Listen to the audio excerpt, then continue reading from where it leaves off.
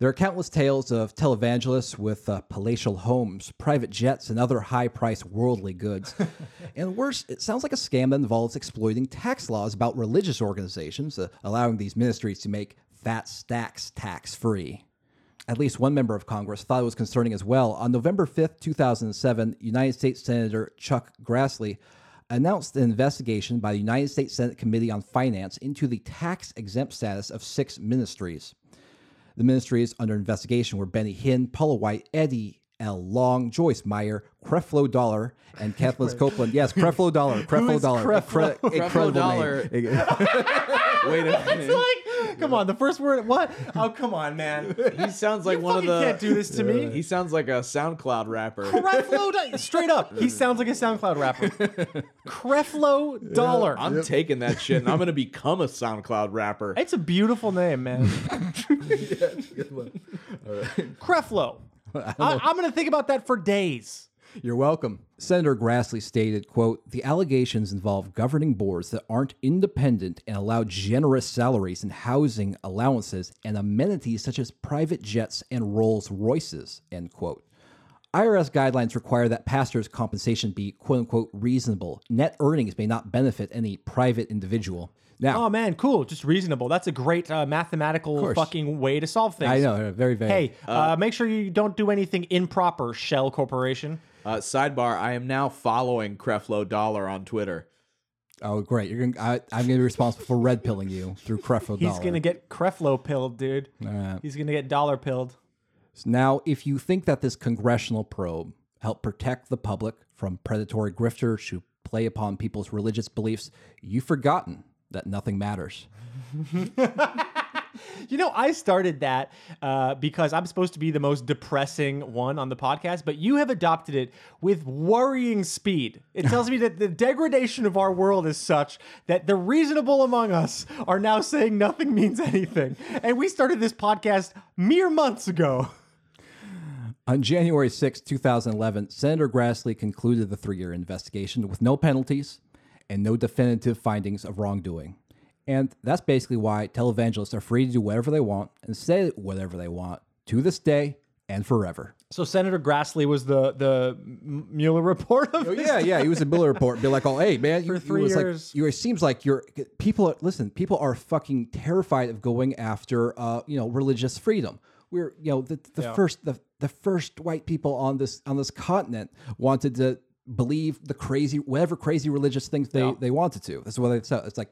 Yeah, part of them did that, and then the other part were just people like going to exploit it commercially in some way. Of course. So we have the biggest grifters, the earliest. The grifters willing to leave their homes forever, probably. Right.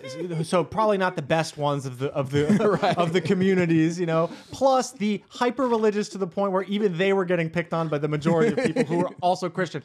That's what America was. I mean, people give shit to Australia for being a prisoner island. I mean, of course there was a population there before, and there was a population here before, but still, America's pretty bad. It is, but there is anxiety around allowing the government to come sniffing around a church, even if it is a church that's seems like a pretty obvious scam, like Praying Medic. Yeah, they treat those rules about religious freedom of expression extremely delicately. Beautiful. God, I think I've screamed louder than I've ever screamed before, and that's because our time together, Travis, is always so beautiful. It is. Good to be here.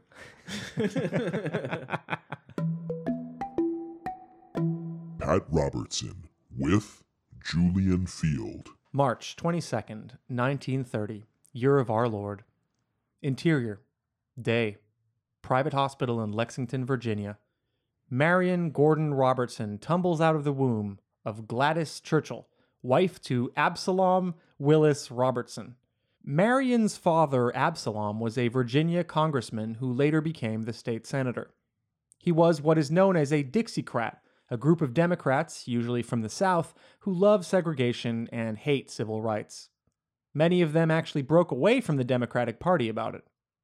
Absalom fought against black people's rights for his whole career, eventually getting primaried after he pissed off Lyndon Johnson. This happened because Absalom snubbed the president's wife during her trip to the South, which she had embarked on to promote the 1964 Civil Rights Act. Absalom died in 1971 and was buried in the Stonewall Jackson Memorial Cemetery because, of course, he was. But we're not here to talk about Absalom. We're here because his son Marion, who would come to be known as Pat, is magnificent in his own right. He decides to go with Pat because he considers Marion too effeminate and M. Gordon too pompous. His chosen name comes from what his 6-year-old brother would say when he patted him on the cheeks. Pat. Pat. Pat. Pat attends prep schools, followed by the Washington and Lee University, where he gets a BA in history. He is a member of the Sigma Alpha Epsilon fraternity. In his own words, Although I worked hard at my studies, my real major centered around lovely young ladies who attended the nearby girls' schools. I joined the fraternity my freshman year and quickly received what seemed a postgraduate course in wild partying. in 1948, Pat joins the Marine Corps in lieu of being drafted into the Army. According to his website, Pat is shipped to the Pacific in 1950. He spends time in Kobe, Japan, and then gets sent to Korea in 1951. Thank you for your service. Well, give it a moment. His website also claims that he is awarded 3 battle stars for, quote, action against the enemy during that period. But this might be a slight misrepresentation. Paul McCloskey Jr., a Republican congressman who served with Pat in Korea, writes a public letter explaining that Pat was spared combat duty in Korea because his father, who was the senator of Virginia at the time, intervened on his behalf. In fact, I was reading about it, and they were all on a ship together, and then he called his dad, and then he was pulled off that ship, along with like a few other kids who clearly had someone intervene. So that's why McCloskey was pissed when he made this claim and basically stepped in. And, Oh man, I take my comment back. Absolutely. No, wait for it though. McCloskey's letter, he wrote a public letter, as I mentioned, explains that Pat spent the first part of his service behind a desk in Japan and the second part as a, quote, liquor officer in Korea, the guy responsible for keeping the other officers supplied with booze. Not quite Iwo Jima. Pat sues McCloskey, but eventually withdraws the lawsuit and pays for the congressman's legal fees. Another Marine that served with both men confirms McCloskey's version of things to the Mojave Daily Miner newspaper in 1986. So Pat was, no surprise, stealing valor like a bitch, and he still is on his website, by the way. Jesus. Currently on his website. still. Wow. Yeah. He needs to be called out. Yeah. Again, it On won't YouTube. matter. I think we've covered this. Yeah, It's like nothing- calling him out won't have any impact. No impact. Punching Jello. Pat marries Adelia Elmer. She goes by Dee Dee in 1954. At the time, she was studying to become a nurse after a stint as a fashion model, during which she won the Miss Ohio beauty contest. The two have God-approved sex and go on to have 4 children. Nice. Pat laying pipe. Pat That's the Creflo. That's a Creflo Dollar song. It's like, Yeah. Pat, laying that pipe. Yeah, laying that pipe. Yeah, you might lay that pipe. Yeah. Pat Sorry. who can forget the episode where Jake pretended to be a rapper and got us all canceled? Pat goes to Yale Law School and graduates in 1955. He then fails his first and only attempt at the New York bar exam. He soon after undergoes a religious epiphany and decides against pursuing law. He meets Dutch missionary Cornelius van der Breggen Unbelievable. in 1956 and is impressed with the guy's swagger. Specifically, Cornelius's quoting of Proverbs 3:5-6. Trust in the Lord with all thine heart, and lean not unto thine own understanding. In all thy ways acknowledge him, and he shall direct thy paths. Robertson refers to the passage as his guiding principle from there on out.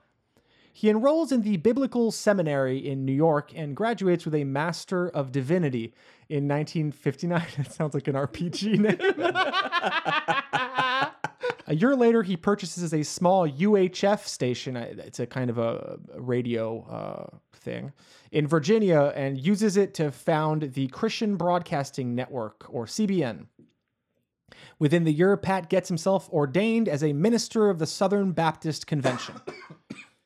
In 1977, Pat purchases a leased access cable TV channel in the Hampton Road area and names it CBN. This cable version of his radio network is expanded through an intricate system of canvassing. Pat's organization goes door to door, convincing Christians to buy cable boxes so they can tune in to CBN. They do the same with local churches. Pat also goes on a speaking tour of local ministries to solicit donations for, you guessed it, CBN. His friend John Jimenez, a local pastor, helps Pat by gathering donations and getting his flock to volunteer their time as well. Their efforts are successful, and Pat Robertson goes on to become the foremost televangelist in America, spreading his fundamentalist Christian doctrine on a countrywide scale. The expansion of Pat's influence leads to a renaming of his operation to the CBN Family Channel in 1988. 2 years later, Pat is in danger of losing his nonprofit status because he's raking in so much cash. Instead, he forms International Family Entertainment Incorporated and makes the Family Channel into its subsidiary.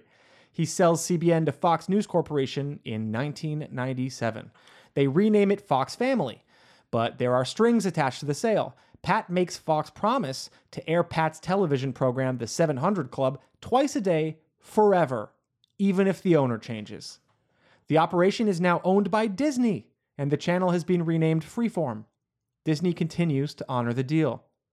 We'll take a look at Pat's content in a bit, but for now we need to rattle off the perplexingly varied activities that Pat got himself into over a rich and long life. But no, that is insane that he got Disney to agree to air him whenever, forever. He got Fox to agree, and then Disney was Bought into the Fox deal. got Disney to agree, and yes, so now Disney is Has in to honor the deal. a literal deal with the devil Yeah, exactly. forever. He has to broadcast like just anything. He can just show up. Forever. Massive audience. including his yearly telethon. Imagine he is literally uncancelable. Yeah. Literally, he is impossible to remove him from the air. Yeah. That is incredible. And he's What a 89 boss. years old. Holy and he's shit! still making He's headlines. gonna fucking die on air. He's incredible.